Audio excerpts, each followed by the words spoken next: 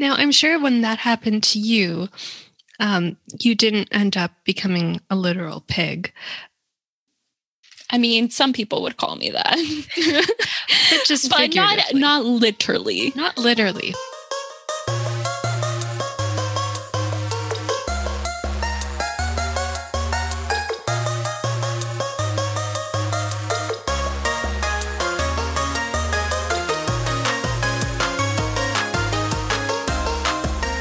Hello, this is I Made Her Watch, the show where essentially two best friends make each other watch stuff that they otherwise wouldn't on their own. And I'm your host, Estefany.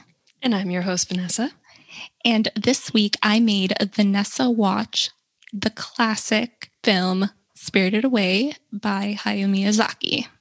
So, Vanessa. Yes. Is this your first anime film? Yes, it is.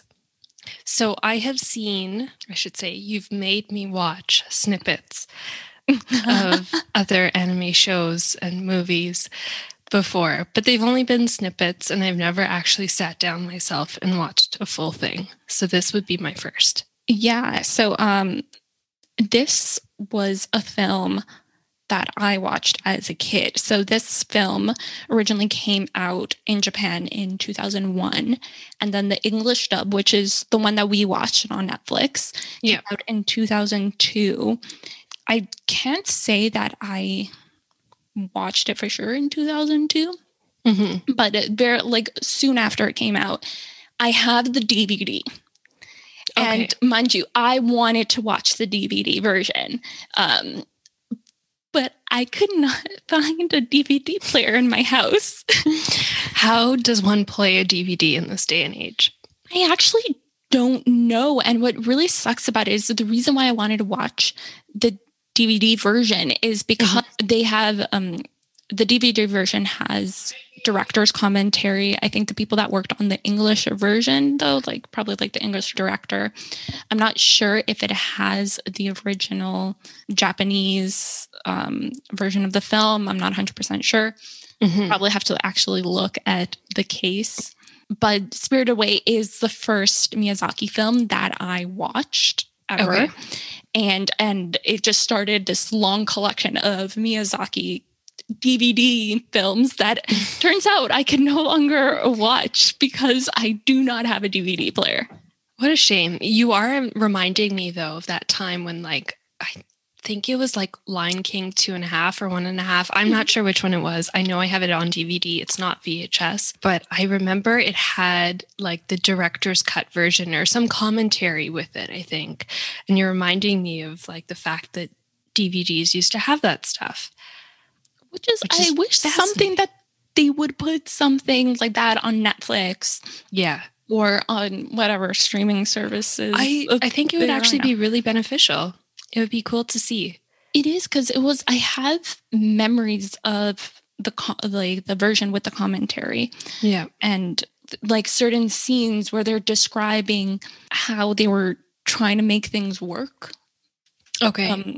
For the animation part of it? For the not for the animation part of it, because the commentary was in English, so it probably had to do with the things that people had to do to create the right kind of emotion to go with the scene. Because the difficulty with creating a dub version of something is that you're putting in the voices after the fact. And usually when you're doing an animation film in its original language, you're getting an art concept of it. So you kind of see, what your character would kind of look like. Yeah. But then they probably pattern the way that the mouths move and the pacing and the timing depending on what is recorded. Yeah, exactly. So, and that's obviously going to be different from the English version. Yeah, in particular, because it's different languages and because they're different cultures, there's a difference in pacing. Yeah, absolutely. How you would express one thing in Japanese is different how you would express it in English. Yeah, it could be that it takes more words to express it in one language or the other. It could be that the emphasis is on different words or different sections of the sentence. all of that is like can be very different in different languages, right? Precisely. And I could see that because I always am watching movies and TV shows with the subtitles on. Yeah. There's one scene, actually, now that you're saying it, there's one scene that I feel like maybe it came across as like a little bit odd to me. And I'm thinking now maybe that's why, because there was a difference between the original version in Japanese and the dub version in English. It kind of made me laugh. But I'm thinking that could be why. There was just something that kind of perhaps got a little bit lost in translation there. Oh, most definitely. But that aside, within anime lovers, there's always this kind of battle between dubbed versus a sub version. Yeah. But Spirited Away has been well known to have a very, very good dub. And yeah. I completely agree. Now, one thing I should probably mention to our 2.5 listeners is that, again with the 0.5, 0.5, is that there are spoilers.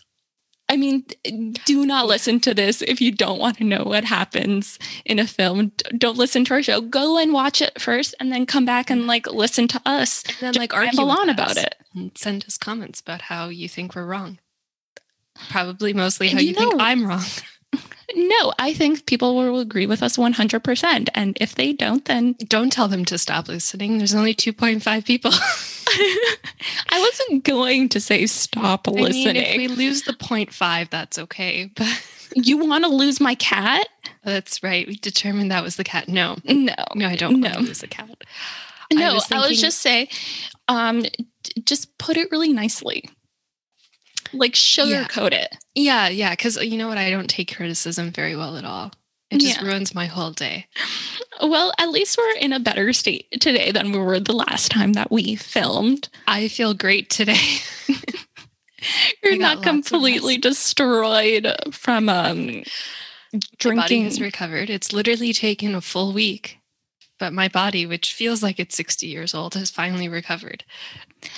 What I figured out that night, though, just from our different experience. So we had a Zoom New Year's Eve sort of celebration with us and our friends and a Secret Santa gift exchange. I know we were like very late for that, but someone, couldn't deliver their gifts on time. I'm not pointing any fingers. No. At all. No, mostly because that person isn't here. So we can't really... Well, actually, I feel like I was also part of the late You were delivery. Slightly part of the problem. But you know what? It was also the delivery. Like, you had to get something delivered to you first, and then that was delayed. And just to mention, that's the sort of criticism that I like. You did point out that I was late, but then you backed it up with justification for why I was late. So if there's going to be criticism of my skills in this podcast, please make it like that. But one thing that I learned from our very, very nice Zoom New Year's Eve celebration, extravaganza, is that you mentioned that you had tried making a pina colada. Oh God! Mm-hmm. And it did not come out well. No, it was disgusting. The thing is, I was remembering the pina coladas from Cuba, which were delicious, and they had the cinnamon on top, and they were probably a lot of sugar in there, but they just tasted so good and creamy. The issue was, mine was, disgusting because it had no sugar. And then I tried adding maple syrup, which was probably a stupid decision, but I was like, I don't know what else to do to make it better. Why? Why what was maple the syrup? Reasoning behind the maple syrup? It was liquid and it's sweet, and that's what I added. Were you too afraid to make simple syrup again? Part of it was that, yes. I was like, oh God, I'm going to turn on the stove again, and she's going to be like, you're splattering sugar on the stove. It's never going to be removed. Maybe I should have put in like brown sugar. Maybe that would have worked better. Yeah. Probably. But honestly, nothing was going to save it at this point because I got the wrong coconut cream. It was unsweetened. So it doesn't taste bad by itself, but like it's not sugary at all. And in combination with the fact that the recipe called for some lime juice, this particular cocktail that I made tasted like sour coconut cream. Oh, it was nasty. But then I had used my precious rum, and I was like, I can't waste. Yeah, and I'm like, I can't waste the rum. So here's the other thing. The coconut cream, despite the fact that it went through the blender with all the other ingredients and the ice, it did not mix with the rest of the ingredients. So if you let it sit for like a minute, you would see the cream forming a layer at the top. And I guess it congealed. It was disgusting, like truly gross. And the only thing that got me through drinking the other glasses was me thinking like, that's my rum. That's alcohol that I'm wasting if I don't drink this. And the whole time my mom is yelling like, take off that cream. It's so unhealthy for you. It's going to clog your arteries. If it's congealing at the top of the cup, imagine what it's going to do in your arteries. I mean, she's not wrong. She's not wrong. But I was like, okay, but on the other hand, think of the rum. Why won't anyone think of the rum? Well, as you know, I had a pack of this different flavored seltzers. I think that's what they're called. Mm-hmm. And one of those flavors was coconut lime, I believe. Actually, yes, it was coconut lime. Hey, this makes sense. So I could not finish it. And the reason why I'm having it, it was clear. And it had no sugar added. And I'm currently doing sugar cure. And it's one of the only things that I can drink while keeping them in, even though I shouldn't be drinking anything at all besides water. But it's what I could get away with on New Year's. It's New Year's. You gotta drink something. I could not finish it. And it tasted like sunscreen. It tasted, it is bad when your chaser is worse than your shot. Yeah, that should never be the case. I threw away my precious alcohol, unfortunately, in that, but I have zero regrets about it. Because the idea of having to probably wake up to like that smell or that aftertaste or something. Just the mere thought of it is like, just like a visceral reaction. So I think the lesson is that coconut is a tricky ingredient. It is.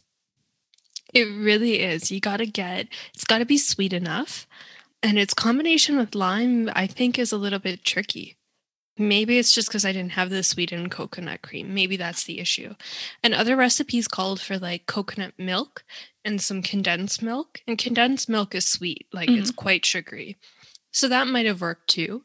But what I did not work at all. And it took like sheer force of will to finish everybody else's drink. Well, like another lesson learned. I wonder if next week's will be something that doesn't involve alcohol. I doubt it. Doubtful. Yeah, I really doubt it. It's lockdown. What else do we have to do? Well, let's just get started.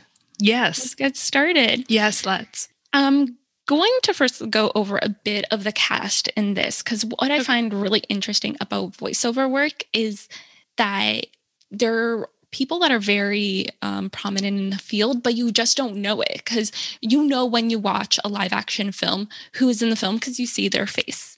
Yeah. But in an animated film, you have a sense it's like, I've heard that voice before.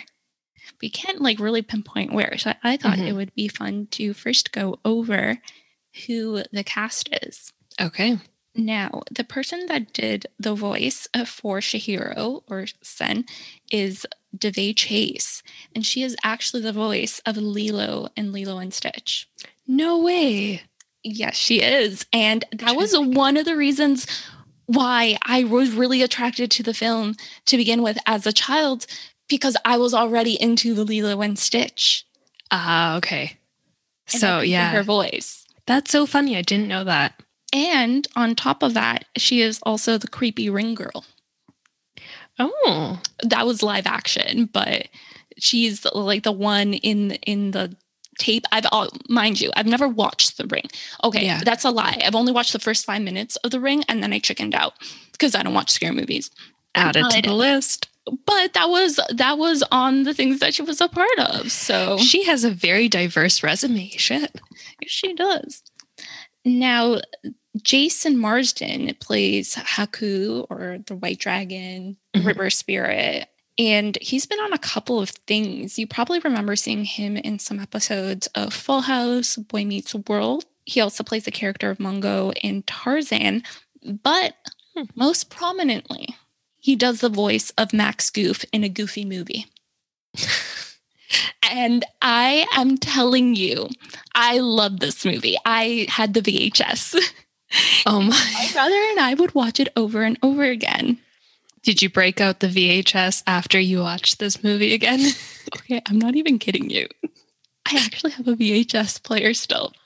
And amazing. I don't know why we had it. It's just sitting in the living room. And because we have, the TV stands and it has all those little compartments or shelves. And there's just a VHS player there. I love particularly that you still have a VHS player, but you don't have anything to play a DVD on.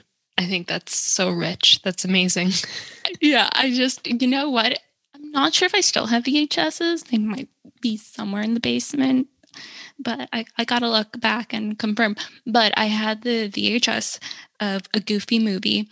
I think that's why I also like the film as well, is because I had watched a Goofy movie so much and I recognize his voice. It's funny, once you figure out where that person is from, like where you've heard that voice before, and you can start to connect it, and you realize like it's that sort of like familiar, comfortable feeling, right? When you can recognize that voice and oh yeah, it's tied up to that movie too, which I also really liked. Yeah. And the sense of comfort that it brings a child, because this is something that I'm realizing years afterwards. And except for Lilo, the connection between Lilo and Stitch and Spirited Away, I probably realized that like a little bit afterwards. But it brought me a sense of comfort that I did not realize. And it is something that made me want to watch the film. Like, oh, this sounds familiar. Like, let me keep on watching and listening to it. Yeah. And I didn't decide to watch this film on my own. It was actually my cousins. So my older cousins, they're about 15 years older than me, 20 years older than me. Yeah, I know they're old. You're listening. You're old now. You're very old. But it's something that we watched together, and the fact that I enjoyed it as a child and the fact that they enjoyed it as adults, and it's something that I was able to grow up with and still find new things to love about it, and it hasn't lost its magic to me, it's just such a testament to Miyazaki's storytelling and his filmmaking. Yeah. And one of the ways that anime or Japanese animation differs from more Western animations, or like our cartoons here, is that it has this way of being able to grow with its audience, or that it doesn't, there's not this clear divide between this is for children and this is for adults. Yeah. And I think based on the time that it was made too, really ahead of the curve in that. I think Pixar has like tried to improve on that and try to make films that are like still entertaining for kids, but also have a lot of emotional significance to adults as well. But I think this movie was probably way ahead of its time in terms of doing that, right? And creating a strong emotional connection regardless of the age of the viewer. One of the people that the directors for Pixar was inspired by Spirited Away. Yeah. So you can see the influence of that. But also for Miyazaki, this is one of the films that was aimed towards children. Yes. Yeah. I was doing a little bit of research on it, and I realized that when he had made it, he was inspired by one of his friend's daughters, who was 10 years old, and used to stay with him over the course of like the summers. And so he wanted to make the film specifically for 10-year-old girls. And like, that's, that sort of age, that's like an interesting dynamic. You're kind of growing into your own and like learning more about yourself and your own identity. And I think that's really nice that that was the inspiration for his film and who he really wanted to target. Yeah, definitely. A lot of his earlier works, are still very female centric.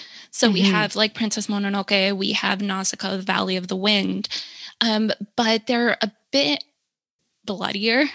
And okay. So it's something that might not translate well for the PG audience in the United States, in Canada, because they also have a different censorship. Yeah. But this has kind of hit that like sweet spot. Mm-hmm. That's probably why Spirited Away won the Academy Award in 2003, which is the only Japanese film to ever win an Academy Award in animation. Oh, wow. Which I find baffling. Yeah. I'm surprised by that too, considering there's so many good ones out there, right? Yes, definitely. So, like, moving on with the list, Yubaba and Zeniba is played by Suzanne Plachette. I'm probably butchering that.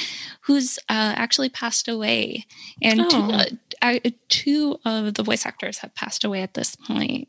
Oh wow! From this film, so it's great that you can still enjoy their work. Next is Bo, so that is the giant baby, giant baby Bo, and he is played by Tara Strong, who has played Bubbles in the Powerpuff Girls, Dill in Rugrats, Timmy Turner in the Fairly Odd Parents, Raven in Teen Titans, and Kaya in Princess Mononoke. So, and that is just kind of like the ones that I recognized from that list. Yeah. But she has a very, very, very long filmography. Yeah. Wow. So a lot of these people come up pretty frequently. Like they do a lot of voice work, clearly. Yeah, you'll find that you'll see a lot of Canadians actually in dubbing work. Mm-hmm. Because I believe one of the major dubbing studios is set up in Vancouver. Oh, okay. So you'll see like there's quite a bit of Canadians involved when it comes to dubbing. That's pretty cool. Mm-hmm. And next up is Kamaji, played by David Ogden Stiers. He was in MASH, he was in Pocahontas, Lilo and Stitch as well, and The Hunchback of Notre Dame. And finally, we have Susan Egan that plays Lynn, and she was in Porco Rosso, which is another Miyazaki film. And she plays Meg in Hercules. Okay, I feel like this is a really weird aside, but I feel like I recognized her voice when I heard her. Exactly, because Meg does have a very distinct voice. Yeah. Another little tip at the end is that this film was completely hand-drawn. I mean, it did have some sort of help from computer programs, but it's pretty much completely hand-drawn, and it's kind of an artwork that's been very much lost. Yeah. And Miyazaki has definitely kept it up. That's really impressive. Yes, and he's extremely involved in every aspect of his films. So he approves every major piece of artwork, and this is when it's all hand-drawn. He's the one that approves it. He is part of every voice recording session for the original voice cast, and also for every recording session for the music in each film that goes into. Okay, yeah. And this is kind of what brought about the rumor that he was going to retire after Spirited Away. Oh, because it was so much work for him? Yes, because he's gotten, even at that point, he was older, and it's kind of like a work that he wouldn't be able to keep up. Right. And a big issue that he had was that he couldn't delegate a lot of work in this film. Probably because of some of the things that we'll mention when we're discussing the film. But mostly what he was referring to is just the level of involvement that he usually has with his films. Up to that point, he wouldn't be able to keep up with. And he was just going to delegate more things. But I remember really, really liking Spirited Away and wanting to watch more Miyazaki, and then being terrified. Because that was it. Like there's just going to be no more. And then I found out there was obviously this long catalog of like movies. I think after that I went on to watch A Castle in the Sky, Kiki's Delivery Service. These are all things that have DVD support that I can't play. That you can't watch because you don't have a DVD player. Where would you say, out of curiosity, where is Spirited Away in terms of like his body of work? Is it like halfway through? But let me like double check. Oh, actually, it's a little bit more like halfway. So it turns out it's actually a little bit more halfway because Howl's Moving Castle came out after, and then Ponyo, Arrietty, From Up on Poppy Hill, The Wind Rises, and there's actually one that's to be announced. Oh, wow. Yeah. So, yeah. Interesting. But I believe from what I remember hearing about him, it's just one of those ones that are just going to be less action-packed. Yeah. Later works, because the more action-packed film seems to be like his earlier works. And right. They involve a lot more work. Yeah, I can imagine, right? There's so much more to do for it. And now is a good time to start going through the film. The plot of the film, yeah. Which I will say, like my first time watching, there is a lot going on. It's and I don't want to say I struggled to keep up, but there's like a lot of stuff that hits you. It is, and it's part of the reason why I made you want to kind of start off with this film kind of aimed at children. It's like you didn't think I could do anything past. Well, because you're going to run into a lot weirder stuff. Yeah. Because I'll end a lot of Miyazaki's works, but this one in particular is like it's a very spiritual film. Yeah. And it is very much based in Japanese culture. Yeah. And I believe a religion called Shinto. Okay. So yeah. You see a lot of this immediately. And I'm talking about immediately when Chihiro is there in the car and she's carrying those flowers with a little note card from her friends because she's moving to this new town and she is not happy about it. Right. And her parents go off on this cobble road and there's these little stone houses and they're covered in vines and other greenery, and you see these little statues. Mm-hmm. So those little stone houses traditionally are meant to house kami, which are gods. Okay. And they are very much a foreshadowing of what is to come. Right. Like immediately you're thinking, oh, there are these little stone houses. She says it right out loud. What are these little stone houses? And then those statues, those kind of... There's like an oval shaped one almost. The dad parks the car right in front of it. That particular stone statue is meant to protect children, or it's aimed at protecting children. Okay. And also those statues usually are also meant to protect travelers. And in a way, Chihiro she's about to travel into a different dimension. Yeah. And that tunnel that they go through, that's almost kind of like the waiting area for a train station. Yeah. Those are gates. And you'll see kind of like these panels that kind of have a pointed top. Mm-hmm. Like there's like two panels and then they kind of connect at the top and it kind of like looks like the outline of a house sort of. Yeah. And those are all gates. And that usually represents when you're passing into a spirit world. Okay. So right from the beginning. And I mean, it seems like in the movie, she's got a sense that something is going on here. Her parents are like completely oblivious. And, ooh, look, a tunnel. Let's walk through. Yes, this creepy abandoned tunnel. And you know what? It's something that I would do as an adult. But there is kind of always this trend of children sensing something that we as adults cannot or lose when we make that transition into adulthood. Yeah, exactly. But she clearly is picking up on something going on that her parents don't seem to care and really just want her to hurry up.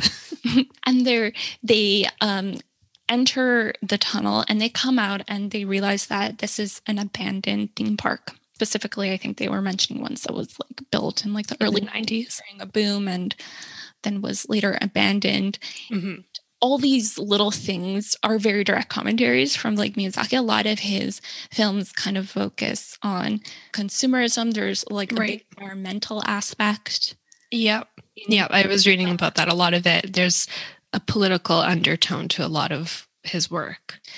Yeah, and that's something that, you probably don't think or care too much about as like a child, but it's something definitely you start picking up as an adult, and especially after you start watching his other works. So like I was saying, Nausicaa, the Valley of the Wind is very, very focused on the impact that humans have had on the environment. Oh, okay. Yeah. So you can see like similar threads running through a lot of his films. Yeah. And I think they even like, I'll probably like look at minutes once we get to that part of the film, but someone even calls it out directly. It's like, oh, humans ruin everything or something like this. Someone mentions this, but they got to what they think is an abandoned amusement park, and then Chihiro's father smells food. I love this scene. I related to this scene so much.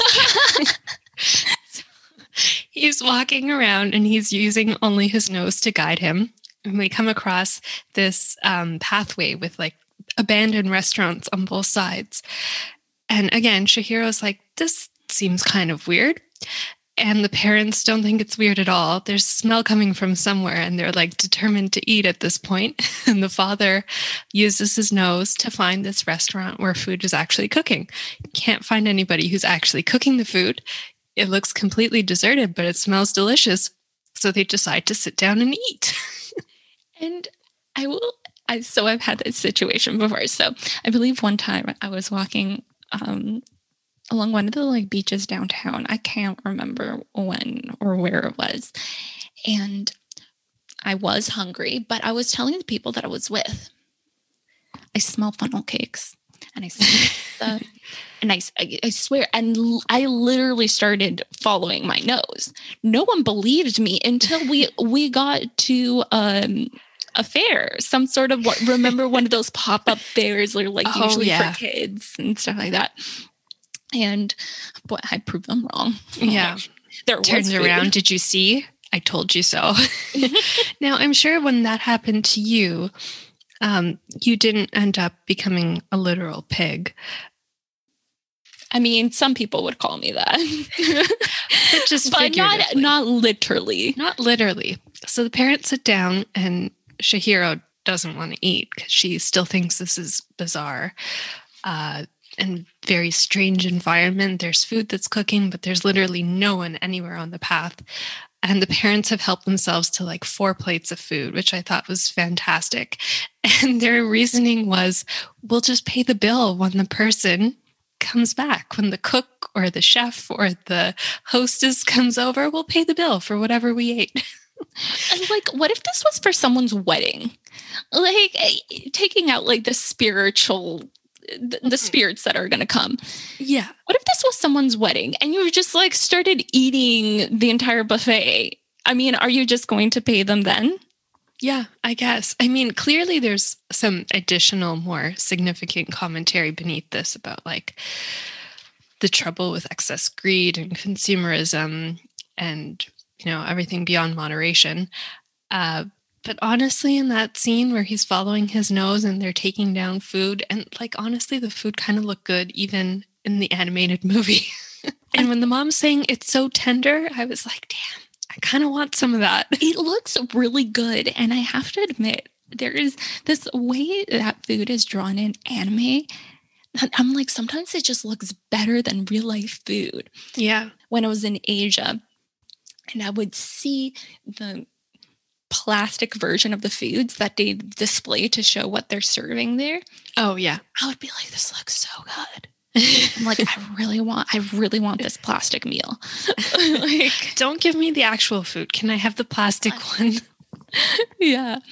Going back to that scene that you see where they're walking down that path with all the restaurants. Mm-hmm. And I remember telling you about this before, but when I was in Taiwan, I went to a place called Jiufen, and the similarities between what you saw in the film animated and Jiufen is very striking. Now Miyazaki's come out and said he was pretty much inspired by Japanese architecture and a different part of Japan. But part of the reason why there was probably similarities between these structures is because of the Japanese colonial era in Taiwan. Oh, And okay. that's very prominent in Jiufen. And I'm going to share my screen right now for you to be able to just see the similarities. That would make sense, like the influence on architecture and everything else, right? I could already tell it looks like it. Why won't Google Images make the images big? Yeah, I don't know why it doesn't do that anymore. It used to do that, right? Or am I just like... I'm pretty positive it used to. Look at this. And yeah. I've seen all, like, I was there. It was raining that day, though. It was the only sucky part. I had to buy one of those ponchos, like the full-on tourist ponchos. I had that. Like the ones that people wear in Disney World. And mind you, I already had enough trouble with my hair in Taiwan because it was humid. Literally the entire time, you felt moist. Oh, I hate that feeling. Entire time. It was a very weird weather. So it was actually, though, probably my favorite place to go to when I went to Asia. Yeah. It was not the place that I thought would be my favorite, but I loved it so much. I mostly stayed in Taipei, but I went from Taipei to Jiufen using the metro and then the bus. Mm-hmm. And this is, I believe, the tea house. This is a tea house, a Japanese tea house, where I was able to drink traditional Japanese tea, which I ordered the tea, but then they just kind of left. And I had no idea how to make it. I just sat there not knowing how to make this tea. But this very nice Japanese couple was sitting like a table away, and they were showing me how to do it. Oh, that's so sweet. Yeah. And it was like really nice and sweet. And they asked to take a picture with me, which was, I don't know, I'm in some random Japanese couples like picture, but it was really nice because they were teaching me the process how to do, which I can't remember anymore. Probably like a year ago. But it was like a really fantastic experience to be able to sit down in that Japanese tea house and like look out at the landscape. And it's beautiful. It was gorgeous. And these are the streets. Which, I mean, if you look at that it reminds me of that movie scene. Yeah. So you can see where this rumor kind of started that Jiufen was a place that inspired Miyazaki. I can definitely see that. Yeah, but resemblance is there for sure. And they definitely play into that. So they use it as like a means of attracting tourists to Jiufen. Oh, and you go there and there's all these Spirited Away figurines and Miyazaki film stuff. So they're definitely playing into that rumor. Well, I mean, hey, they should. It was a very popular film. So to go back to the film, Shigeru's parents get turned into pigs. How did that make you feel? I felt a little bit bad because I would have done exactly what the parents had done. So it's interesting watching the animation, and I feel like this came up a lot for me through the film. There's a lot of parts that I wouldn't say were scary. They were just kind of like, even the animation of the pigs was kind of gross. I understand what you mean, and I definitely think it was extremely intentional. Yeah. Because you're supposed to feel disgusted by this gluttonous behavior. Exactly. And it comes up throughout the film that I got that sense that, like, I don't think as a child this would have scared me. But I felt like kind of disgusted and gross seeing some of the images that were coming up. It was more of that than anything else. And I think you're right. Again, like, it's supposed to kind of disgust you, that sort of excessive behavior and the gluttony and overabundance of greed and everything else. Yeah. And it seems like Shigeru's genuinely scared about this, and she kind of goes off running because her parents just got turned into pigs. And as she's running around, the town starts getting dark and the lanterns start turning on, and these translucent figures that still somehow maybe wear clothes, but not really, start appearing and walking around. And she ends up in front of this bathhouse, and what is connecting. There's a bridge that connects her to this bathhouse. And on that bridge, she meets Haku. And this is the first time that we meet, I guess you can say, our male protagonist of sorts. Yep. And he immediately recognizes that she's human and immediately helps her. And that's something that we don't understand as to why until later on in the film. Right. But he helps her, and he takes her off to, I believe, a kind of like a ridge or something, somewhere by the water, and hands her food. And tells her that she needs to eat, or otherwise she's going to disappear, because she's already noticing that she's become kind of like transparent or translucent. I can't remember which word is the right one. Yes. Well, yeah. She's starting to fade, or like her physical appearance. Yeah. And you first notice this when she's kind of like running around and she tries to cross this, what was a small river at the amusement park, and it was just mostly filled with stones. It's not really flowing, and it ended up becoming this giant lake that even contains a fairy that is carrying over, I don't know, like 100 or so spirits. Yeah. And she dips her feet into the water, and that's when you slowly start realizing that she's fading. And after consuming this food, she, I guess, becomes, I don't know, physical again. I don't know. What would be the word for this?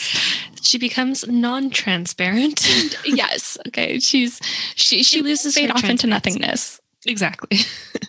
Yeah. So she won't fade off into nothingness. So Haku places a spell on Chihiro so that no one else can see her, but they can smell her. Yes. Because humans stink, apparently. Again, that theme of like stink and like grossness comes up again. So she's not supposed to take a breath while she's crossing the bridge, but then she gets scared by something and inhales. And she gasps. Yes. And people can see her, the spirits can see her. And Haku kind of runs off somewhere and hides her. These rules are very important within the world of like Spirited Away. Everyone, no matter who they are, has to abide by these rules. And you'll see that a lot of characters mention, oh, we have to do this because these are the rules. Or that there's kind of like these a set of guidelines that they have to follow, even though you're not exactly sure where they come from, but they seem to apply to everyone. To be honest, I feel like that kind of fits. I mean, it's a Japanese movie, and I feel like that kind of fits with what I know of like Japanese culture, and very like rule oriented, and everyone's got a specific spot, like place, and very like obedient, I would say, overall.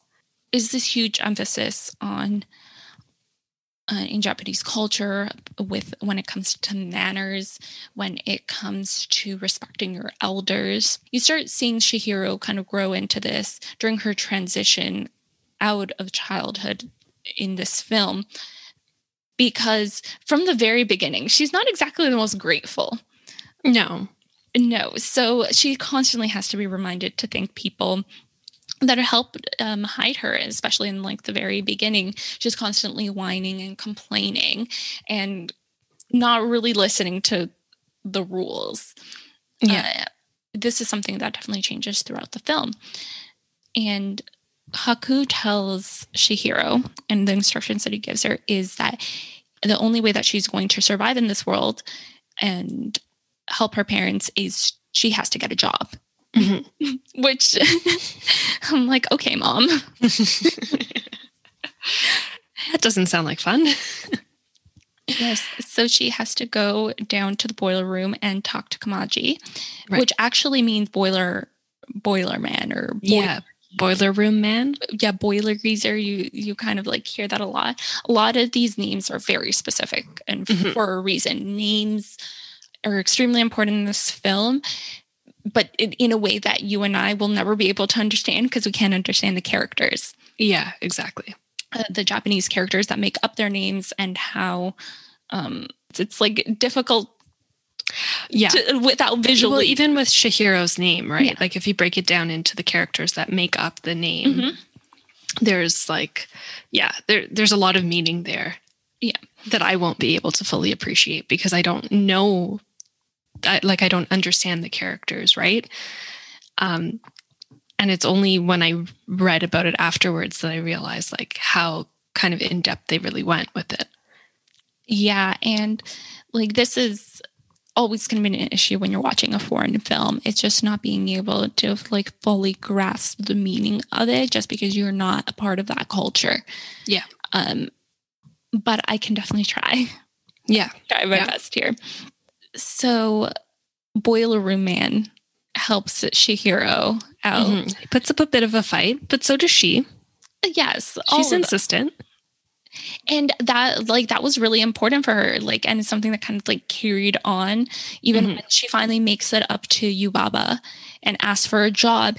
She has to remember to just be persistent and constantly ask for the job, because it turns out Yubaba has to give whoever asks for a job.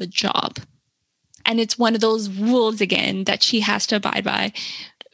She must have made some sort of deal at some point that tied her to this. Right. The person that helps get her up there is Lynn. So that's when we met Lynn the first time in the boiler room. And she's the one that helps Chihiro get up to the floor where Yubaba is. And where the big baby is. Yes. I'm so sure that he kicked her in the face. Yeah. Yes. He breaks the door and kicks her in the face. Which, can I say, reminds me of like my cat. Like sometimes she'll like kick me in the face with her like a little paw, which I'm fine with actually. It shows that she loves me. Sure. I'm sure that's what Yubaba thought as well. The baby loves me. He kicked me because he loves me. So Chihiro makes a deal with Yubaba, and in exchange for a job, she gives up her name. So now she's going by Sen. Yes. And it's really, once again, what we were talking about before is the characters in her name were stripped away to create the name Sen. I wish I understood what all those characters meant, but I don't. But it was a very interesting tidbit. But thankfully, Chihiro still has like a little note card that has her name on it, and it's really essential for her to remember her name is Chihiro. Because she won't get out of there unless she remembers who she was. So, and this is something that Haku tells her the next day when he takes her to see her parents in a pig pen. Her pigs. Who look identical to all the other pigs that are in the pen. He knows who they are for some reason. I don't know how he knows that it's them. Because they look identical to all the other pigs. Yeah, questionable. I'm not sure.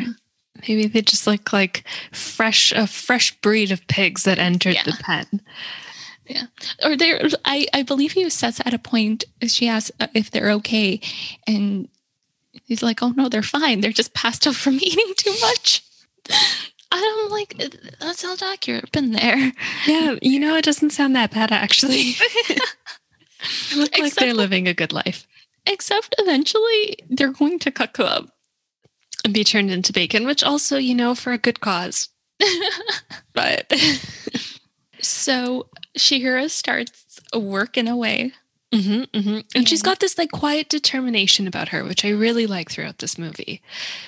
Yeah, and one of the things that I really, really loved about the animation is the way that they were able to make the movements what a child's movement would be like, if that makes sense. It's just the way that she's falling, or the way that she tries to clean the floor, or when they get taken to this giant bathtub in the bathhouse, which they're forced to clean, and the way that she just kind of tries to climb up on it, and she works the way that a child would work. Yeah.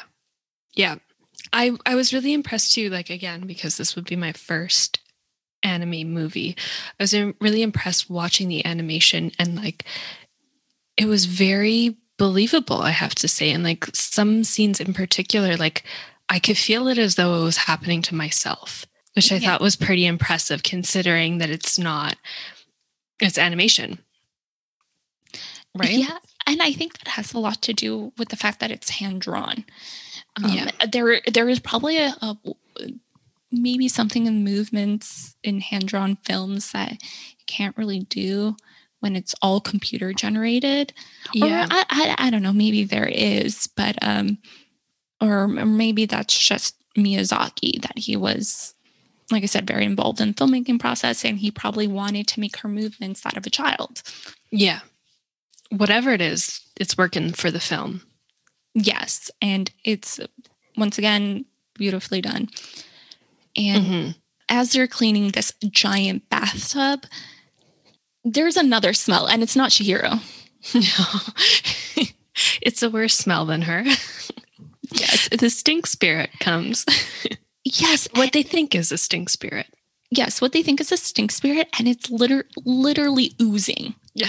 He drops money in their hand for using the bathhouse, and it's just like covered in this disgusting, sludgy, grimy nastiness. I remember feeling disgusted as a child. Yeah. Too. Just seeing kind of this goop every time it would take a step. Just kind of like seep out. And there's like a sludge trail that's left behind even after he passes through a room. It's like this oily trail on the floor. It's absolutely disgusting. I'm still getting the creeps thinking about it. And how long is that going to take to clean up? Like, we never see anyone clean that up in the end. No, but I mean, it's profitable in the end.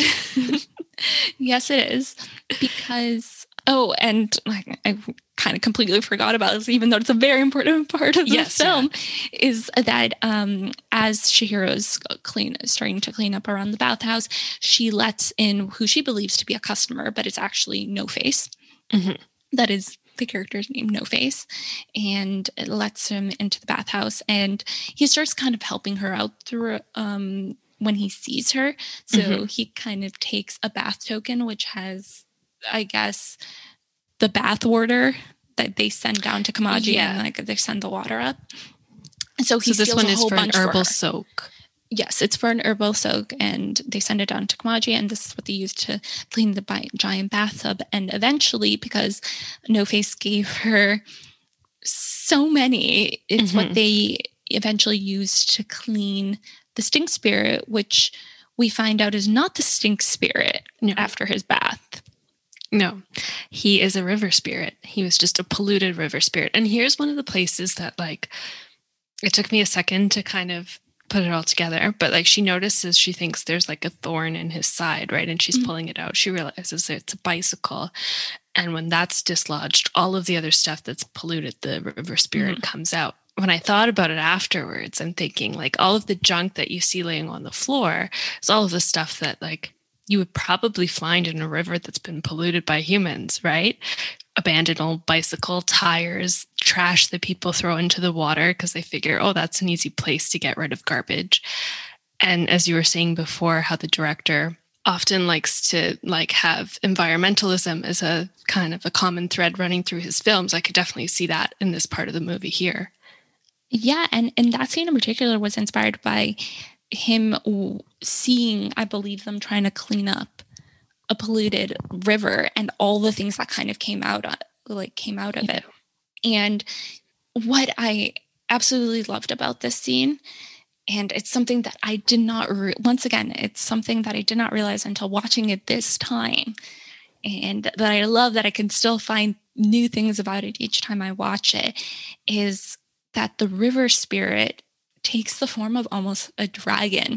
And if you can see, Haku turns into a dragon, and he turns out to be a river spirit as well. Yeah. And so already you can start seeing like these little tidbits of what Haku's true identity is. Right. Little clues that have been left behind already. Yeah, that's a good point. I never noticed that. But the river spirit ends up going off very happy and leaves behind a whole bunch of gold. Which in turn makes Yubaba very happy. Yes, she loves her gold. And so one of the things too about No Face is that he seems to take on the characteristics of whoever's around him. literally in some sense by at one point consuming those around him. But also it seems like Chihiro's actions of kindness, like letting him in, and it prompts him to be kind to her back and like help her out with the bath tokens. Yeah. And at this point, when the river spirit leaves, No Face notes that everyone loves the gold. Yeah. And he just starts taking on those those greedy characteristics. He starts to attract people with the gold. And then as they come closer, he like consumes a few of them in the process.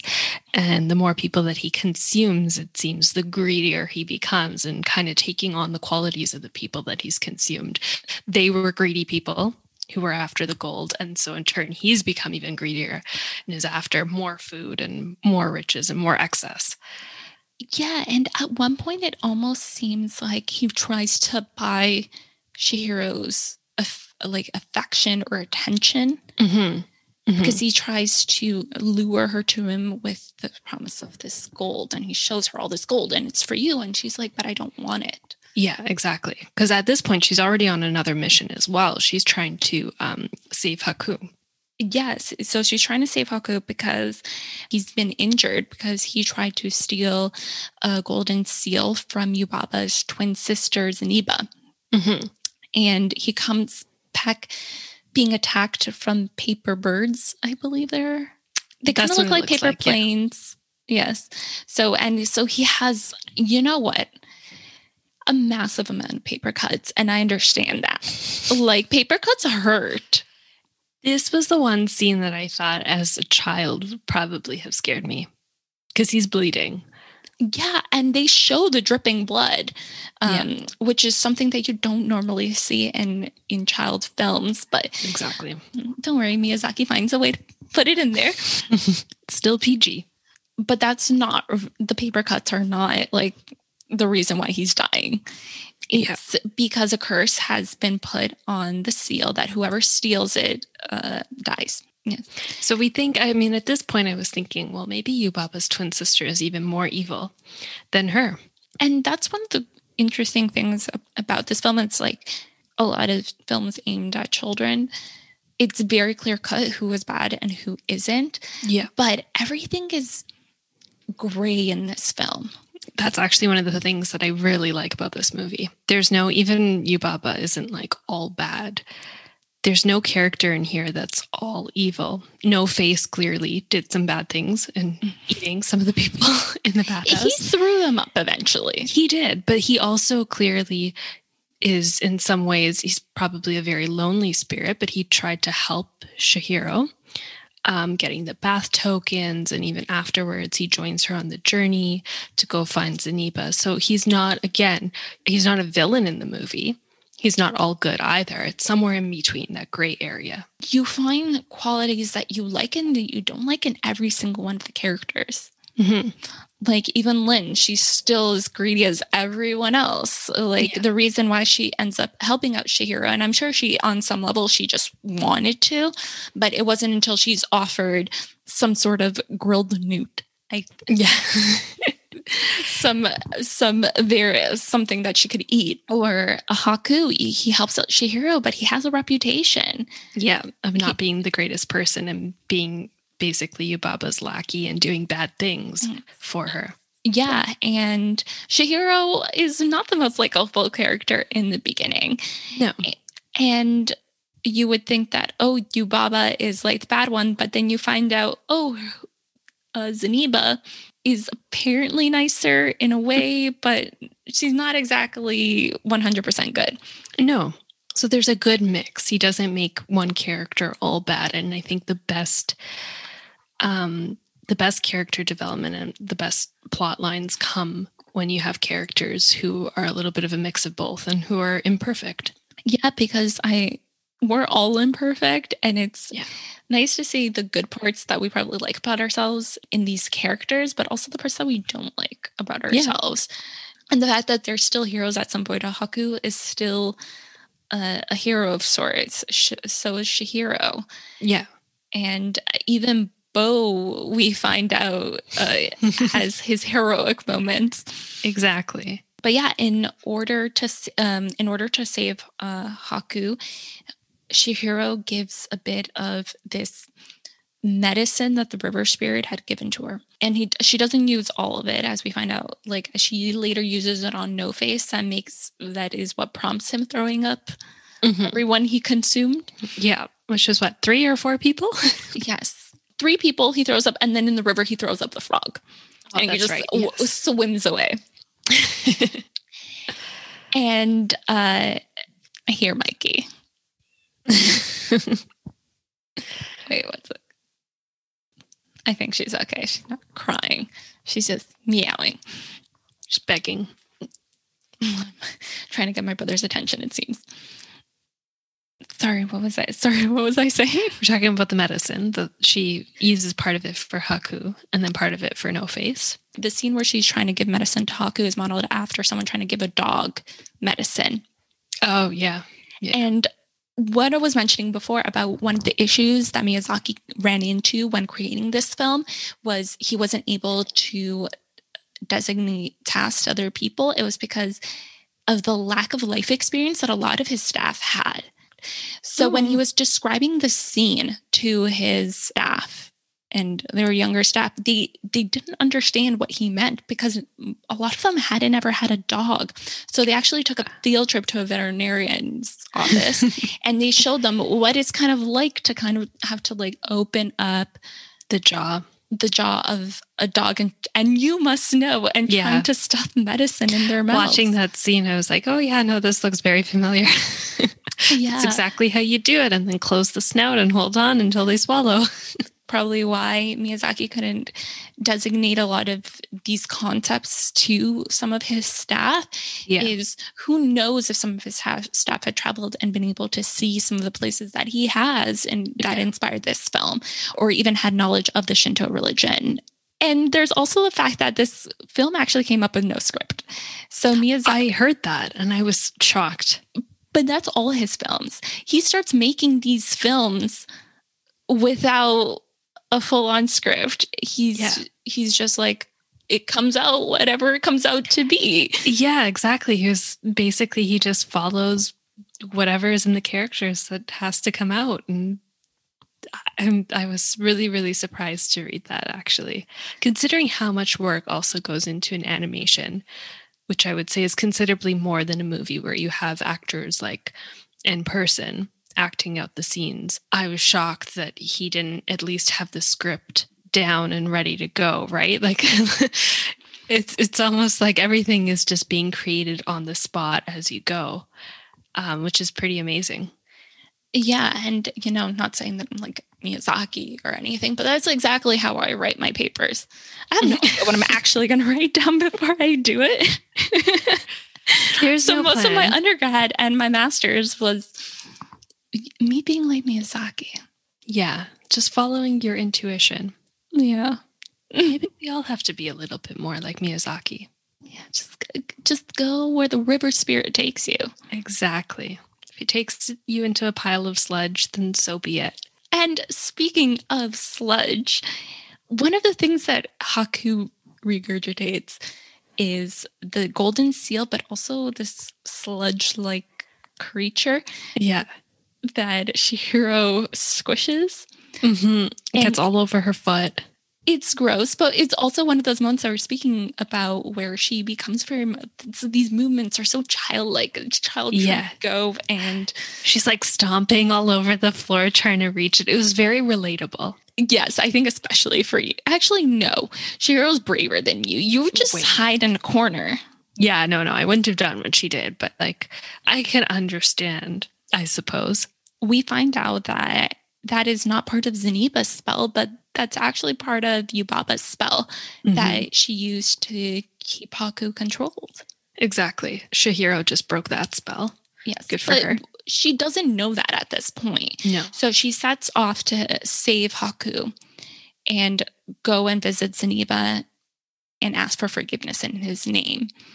There's a scene in between here that I just wanted to comment on because I thought it was really interesting. I think the musical score throughout this movie is really beautiful. And to be honest, I'm still thinking about the score in my head now. And as you're thinking about the scenes?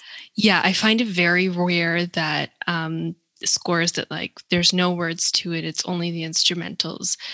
They usually don't sit in my head this way, but this one has.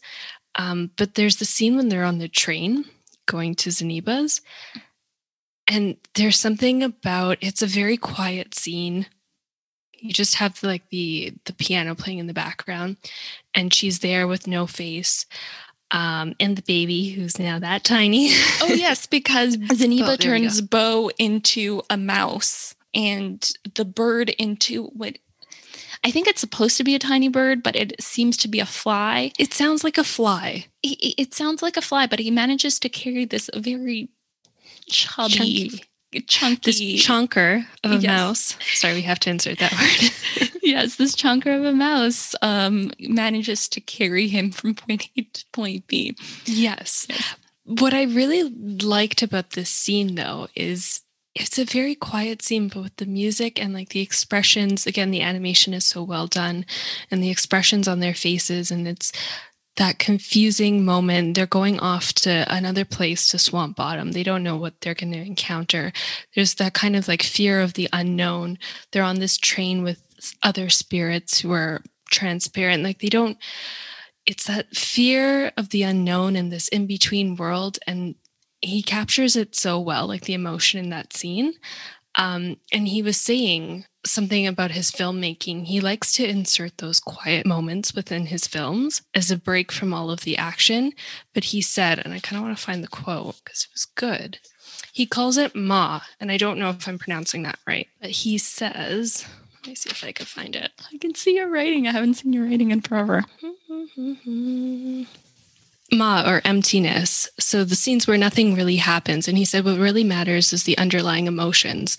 And those are the things that you never let go of. And like that's one of those scenes that'll probably stick with me for a while. And there's no real action that's going on there, but it's something about the way that it's set up and the visuals of it, which are really stunning, and the music behind it, and just the expression on the characters' faces that really adds to the emotion of that scene. Yeah, and actually that scene in particular, when I was in Jiufen and I was grabbing souvenirs, and I grabbed some for my cousins because they're fans of the film, obviously. They're the ones that introduced me to it. And there's these posters that I was able to pick from, and that scene was one of them. And I picked them up for one of my cousins because it really just kind of does sit with you, and just so everything from the film can kind of settle, but you can also take a moment to kind of just admire the animation instead of just trying to keep up with the plot, right, the movements.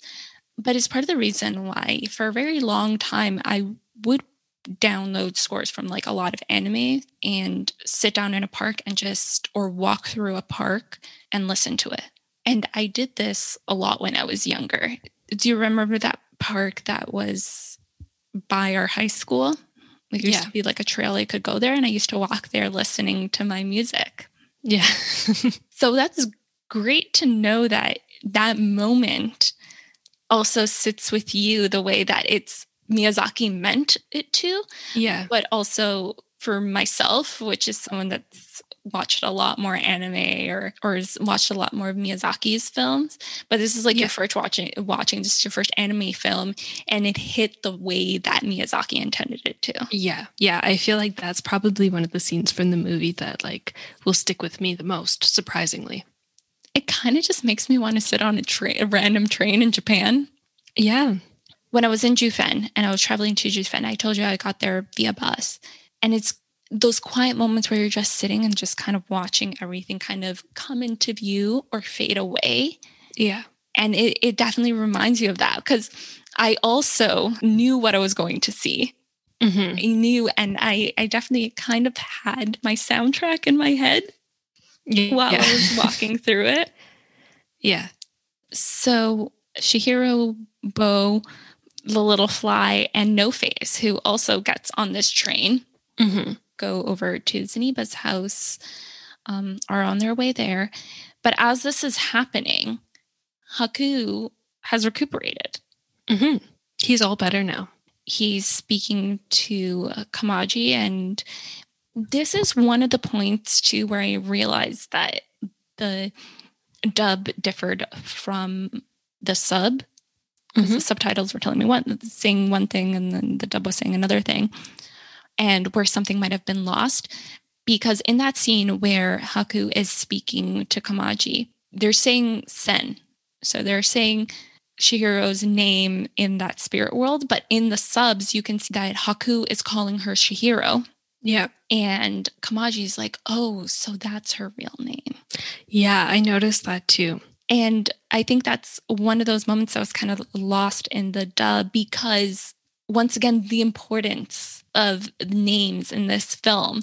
And I think it was a moment that was lost. And I'm not sure what the choice behind that was, but it brought this kind of a joy to me to know that Kamaji would know Chihiro's name, because it seems like they're able to remember someone else's name, but they just can't remember their own.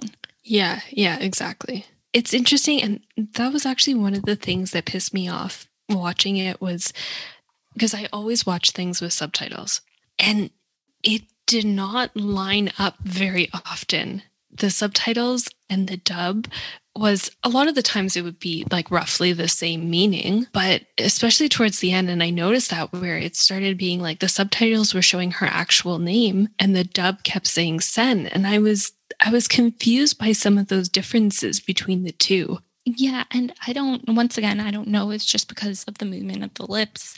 They weren't able to match it up for whatever reasons. But that's definitely one of the things that it kind of saddens me and really makes me want to watch the original Japanese version.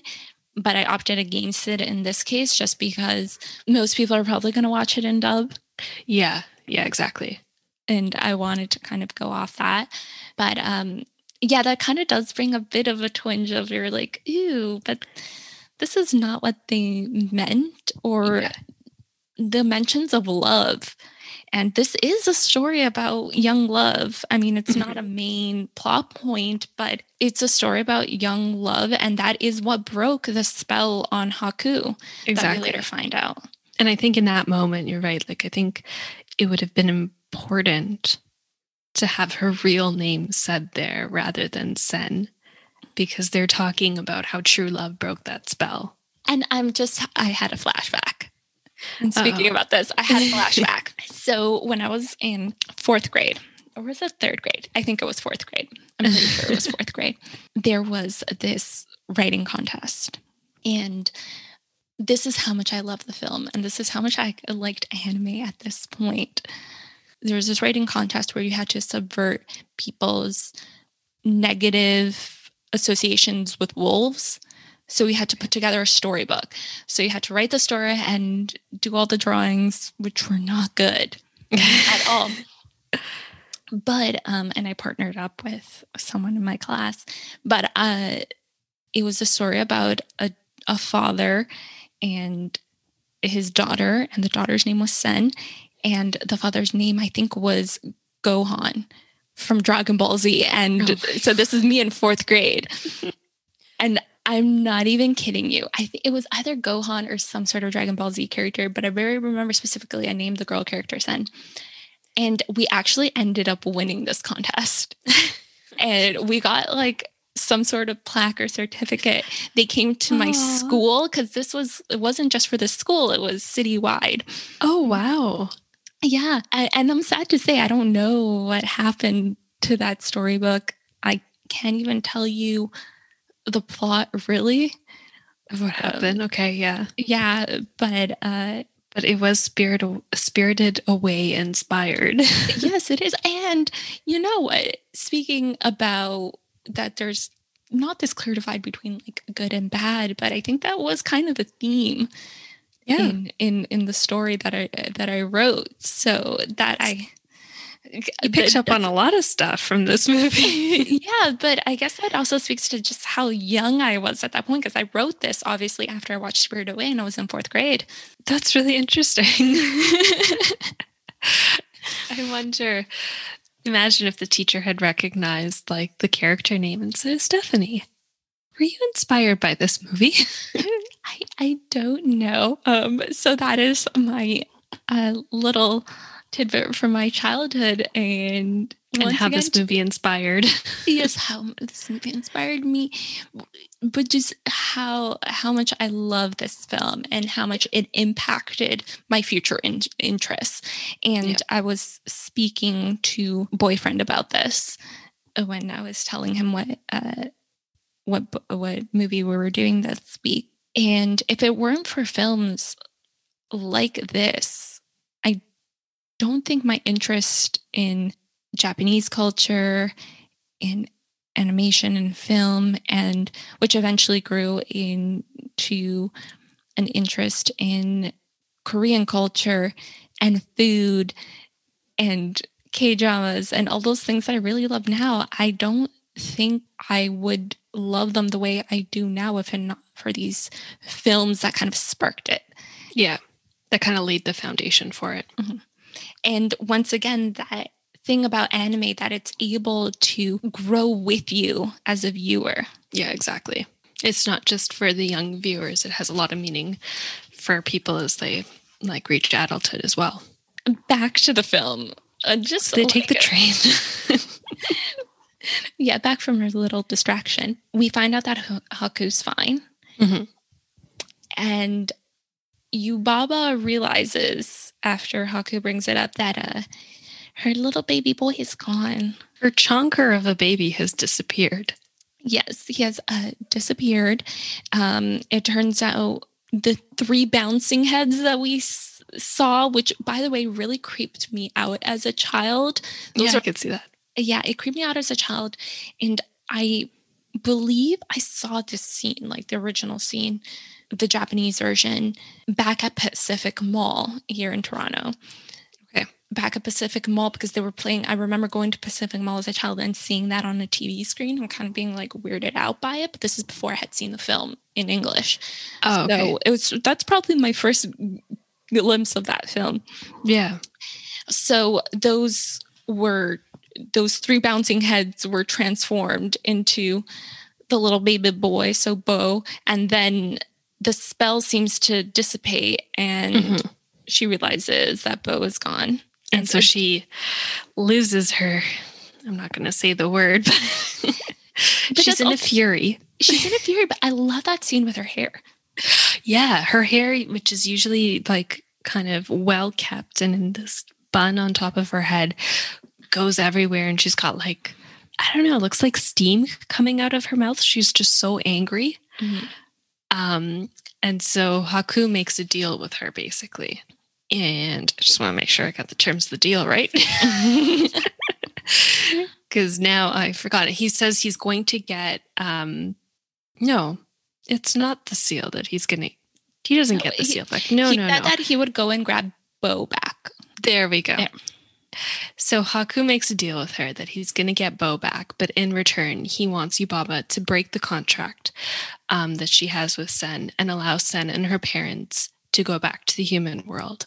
And so Yubaba says, fine, but I want to be able to test Sen one last time. There's going to be one final test for her. If she gets it right, then she can leave. If she doesn't, she's got to work here forever. Yes, and then we go back to where No Face, Chihiro, Mouse Bow, Chonker. Fly. I'm just going to call him Chonker from now on. They're making their way back. They're making their way to Zeniba's house. Mm-hmm. And there's this moment where the little fly gets tired and can no longer lift Chonker. Yep. And he starts walking on all 4 legs and starts carrying the little fly on his back. Yeah. Chihiro says to him, it's if you want, I could carry you on my shoulder. And he's kind of just no. And there's this character growth for Bo. Yeah. Where he literally acts like he cannot even speak. Mm-hmm. Literally a baby, has no ability to speak at all. Just we find tantrums. out he can. And when we get to Zeniba's house, we find out that the spell had already worn off. And they were just kind of not choosing to turn back into their original forms. So they're just kind of spinning on this wheel, kind of like a little, it's a spinning wheel for thread, but it's they almost act like it's a hamster wheel. Yeah, exactly. And they're happily working away. Yeah, they've kind of like found a new use for themselves and they feel a little bit more responsible, I guess. I think there's like kind of this ongoing theme in this film, this how entering the workforce or doing work or learning how to do things on your own is kind of like that first step towards, growing out of childhood. No Face seems to find a new home as well. He's discovered that he's a very good spinner of thread. Yes, and all her friends work together and they create a hair tie for Chihiro. And because her friends work together and made it, it's meant to protect her. This hair tie is, as we'll see in the end, it signifies something. We find out Haku's spell is broken. He's fine, but Chihiro does not know how she's going to get back. And then we see that this is the last scene, right? They're still at Zeniba's house. And she's like, Zeniba's like, oh, this is perfect timing. And Haku arrives, is taking all of them and takes them all back. And Chihiro's flying on Haku's back, who is currently a dragon in his dragon form. Yeah. Oh, yes. And that is when Chihiro has a flash of memory. And she recalls that when she was very young, her shoe had fallen into the river. Yeah. And so she went into the river to try to pick it up. And at that point there, she got trapped in the river and she thought she was going to drown, but the water kind of carried her back to the shore and she was safe. And she realizes in that memory that she's met Haku before. And she says, you were the one who brought me back. You were the one who kept me safe. And she says that happened in the Kohaku River. Yes. She's like, I think that's your name, Kohaku. And he transforms back. He can still see, it seems like he can still fly, but they're falling through the air, but later you find out they're still flying. But yes, and Kohaku finally finds out his real name, and you find out why he can't go back home. It's because they built over top of the river. Kohaku River no longer exists. They built a complex over it. An apartment complex over it. And once again, you see where Haku comes from, because his actual name is Kohaku, and Yubaba must have stripped away that part of his name. And again, a little bit of a theme there on the environment with the fact that he can't go back home because the river, who he was, has been built upon with houses. This is one of those moments that we were talking about before where the dub deviates from the sub, in that the information's not, I mean, you still get to the main point, but you get more information from the sub. Yeah. So we still find out that Kohaku is actually the Kohaku River. And this is kind of like what I was speaking of before, where you find out that Kohaku is a river spirit, and foreshadowing that we had before about him being the Dragonlight Fair, and he was a river spirit. Yeah, exactly. Which I didn't notice when I watched it. It was only when you mentioned it now that I thought, oh yeah, well, that definitely matches up. So eventually we float back to the bathhouse for Chihiro's test.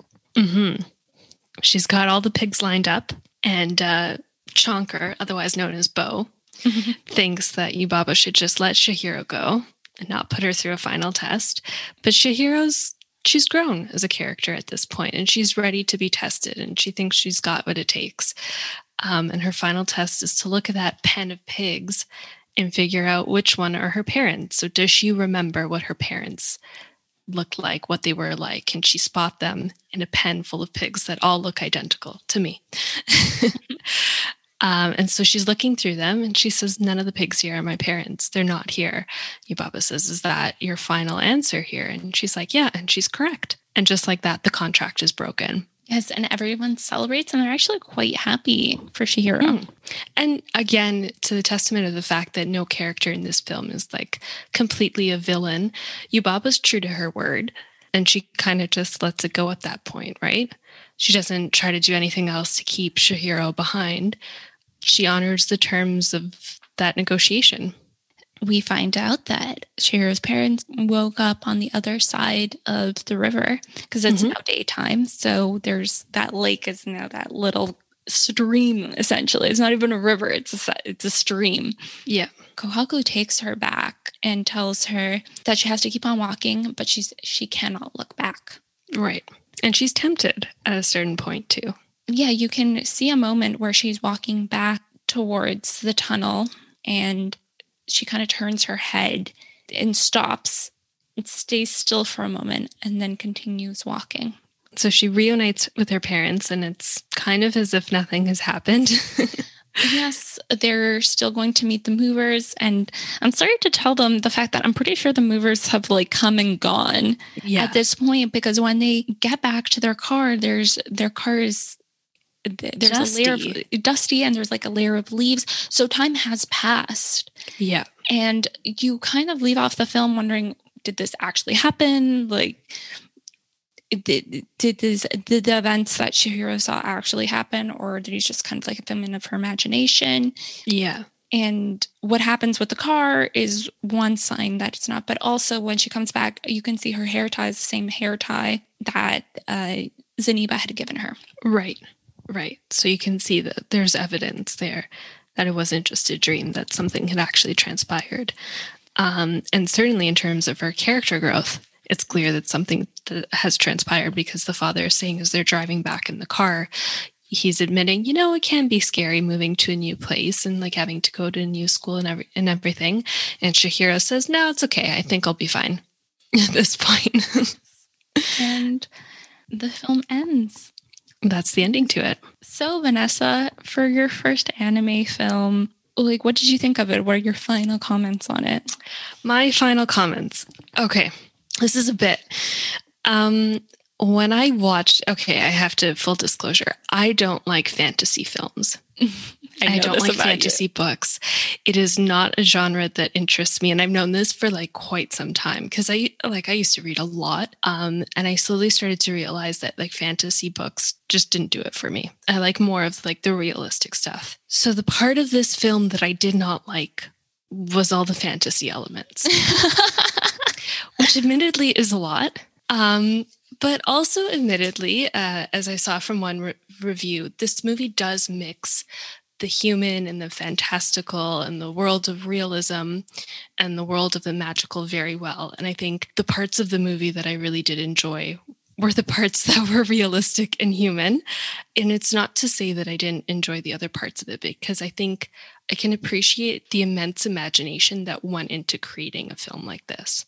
Like, all of the characters are just so unique and there's so much thought put into everything. And even, watching it for the first time, I think you probably don't pick up on everything that's happening. But even like talking about it now and looking into stuff later on, I realized, messages behind some of those characters and plot lines, which I think are really valuable and really applicable to today's society as well. So I do appreciate how much went into it. And I think the animation is really visually quite stunning.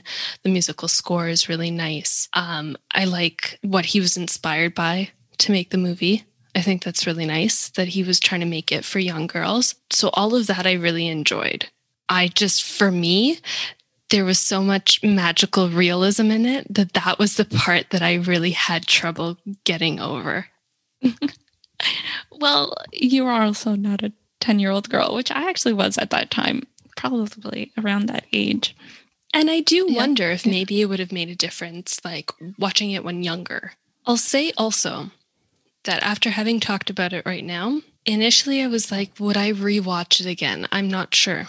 Having talked about it now, I think it's given an added layer to how much kind of went into the film and how much I probably admittedly missed in the film, that I think it is worth a rewatch to kind of pick up on all those elements that I didn't catch the first time. Yeah, and in particular, would like to I obviously have rewatched it several times. Yeah. But what would be interesting is maybe watching it with a child and seeing kind of like what they think about it and experience it not only through your eyes, again, watching it as an adult, but what it's like for them to experience it. Mm-hmm. And what parts they really respond to and what they pick up on and stuff like that. Yeah, I think that would be pretty valuable to see that alternate perspective. I kind of do wish I had watched it when I was younger, because I would be curious to see how the young me reacted to that. And maybe the young me was a little bit more open to fantasy movies as well. Not to say that this is solely a fantasy movie. I'm just saying like those aspects that are more like that and more within that realm. Yeah, and it's kind of like what I was telling you before about like watching it at that age did impact my interests later on. Yeah. I'm very open to the fantasy elements, but I'm not exactly sure at what point that started. Mm-hmm. This might have been one of those things that kind of laid the foundation for it, or maybe you kind of already liked it to begin with when you watch this. Who knows, right? I will say, though, like I could certainly understand why it won an Oscar. I can understand what a lot of the hype behind it was, because when you break it down, there's just so much more to it. And there's so much thought that was put into it. And I'm sure so much work in the animation of it, because it really is gorgeously animated. It's fantastic. But also, it's not going to be the first of its type that you're going to be watching. Yeah, I'm aware of that. I'm aware of that. So prepare yourself. I think, you know what? There's one other thing that I think probably made a bit of a difference for me. Watching it with the intention of like knowing that I was going to speak about it after, I was really kind of like focused, because I would say it's a pretty elaborate plot. There's a lot of stuff going on, and there's a lot of little details here and there that are important. And I think I kind of got caught up in all of those details. And I think in the process of doing that, I also sort of lost some of the other parts of the movie, like the bigger themes that were important. So I think watching it a second time would be beneficial to, no longer have to worry about those tiny little plot lines and just focus on the bigger picture. Yeah, that's true, because me knowing what was going to happen, I was able to decide what I wanted to focus on. Yeah. Just because I already knew what was going to happen. Yeah, exactly. I, on the other hand, was like, I don't know what's happening. And I had no idea what this movie was about before I watched it, like literally not a clue. So when I realized this stuff was happening, I'm like, oh my God, there's so much going on here. Like, I don't know which part of it is going to be the most important. And so that focus on like, gotta make sure you know what's happening kind of made me lose sight of some of the other stuff that was happening. Yeah, well, Vanessa, guess what? It is now your turn. It is. Are we going to rate this movie, though? Oh, yeah, sorry. I mean, how could I forget? It's very difficult for me to rate this movie because I have a perspective on it from when I was, like I said, a child. Mm-hmm. I would definitely give it as a child probably a 9. And now as an adult, probably because it's just something that I still love, that I can go back to, and I could still identify with elements of it. I could still discover new things about it. So I'd still, once again, rewatch it, but not to the extent that I would as a kid. Yeah. So I think it would go down to an 8 for me now.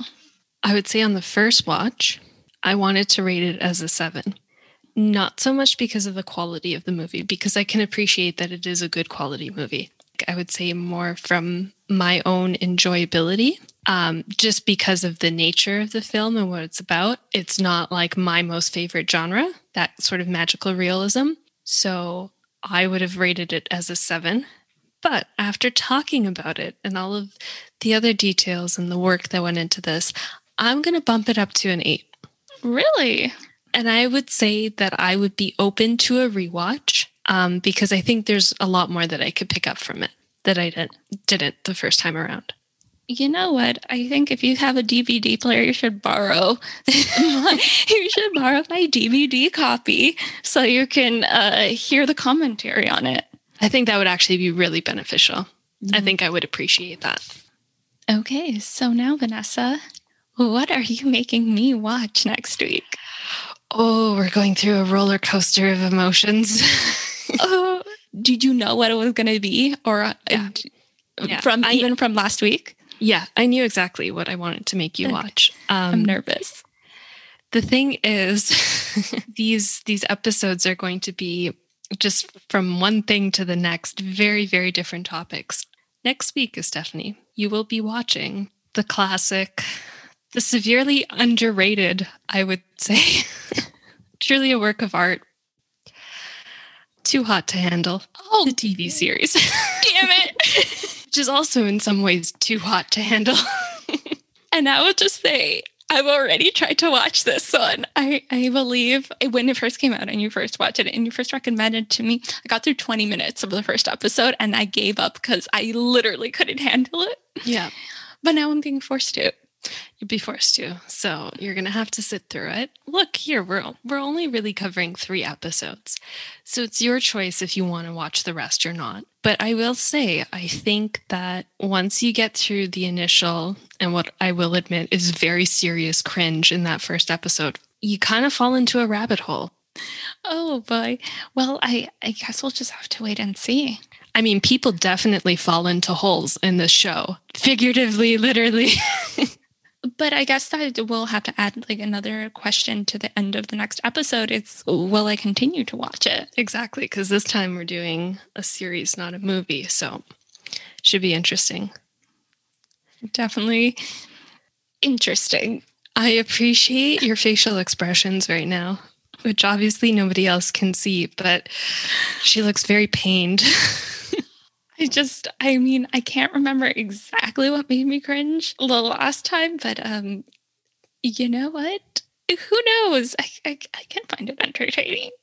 Probably. Mm-hmm. There's some entertainment to be had. Well, folks, that's all for now, and I guess we'll see you next week. I will warn you that I might have lost a couple of brain cells by the end of my 3 episodes of Too Hot to Handle, but I guess that's the price that we have to pay for entertainment, right? Mm-hmm. We'll see if Estefany even makes it to next week. I'm hoping, but you know. Well, that's all for now, folks, and we'll see you next week. This was a blast.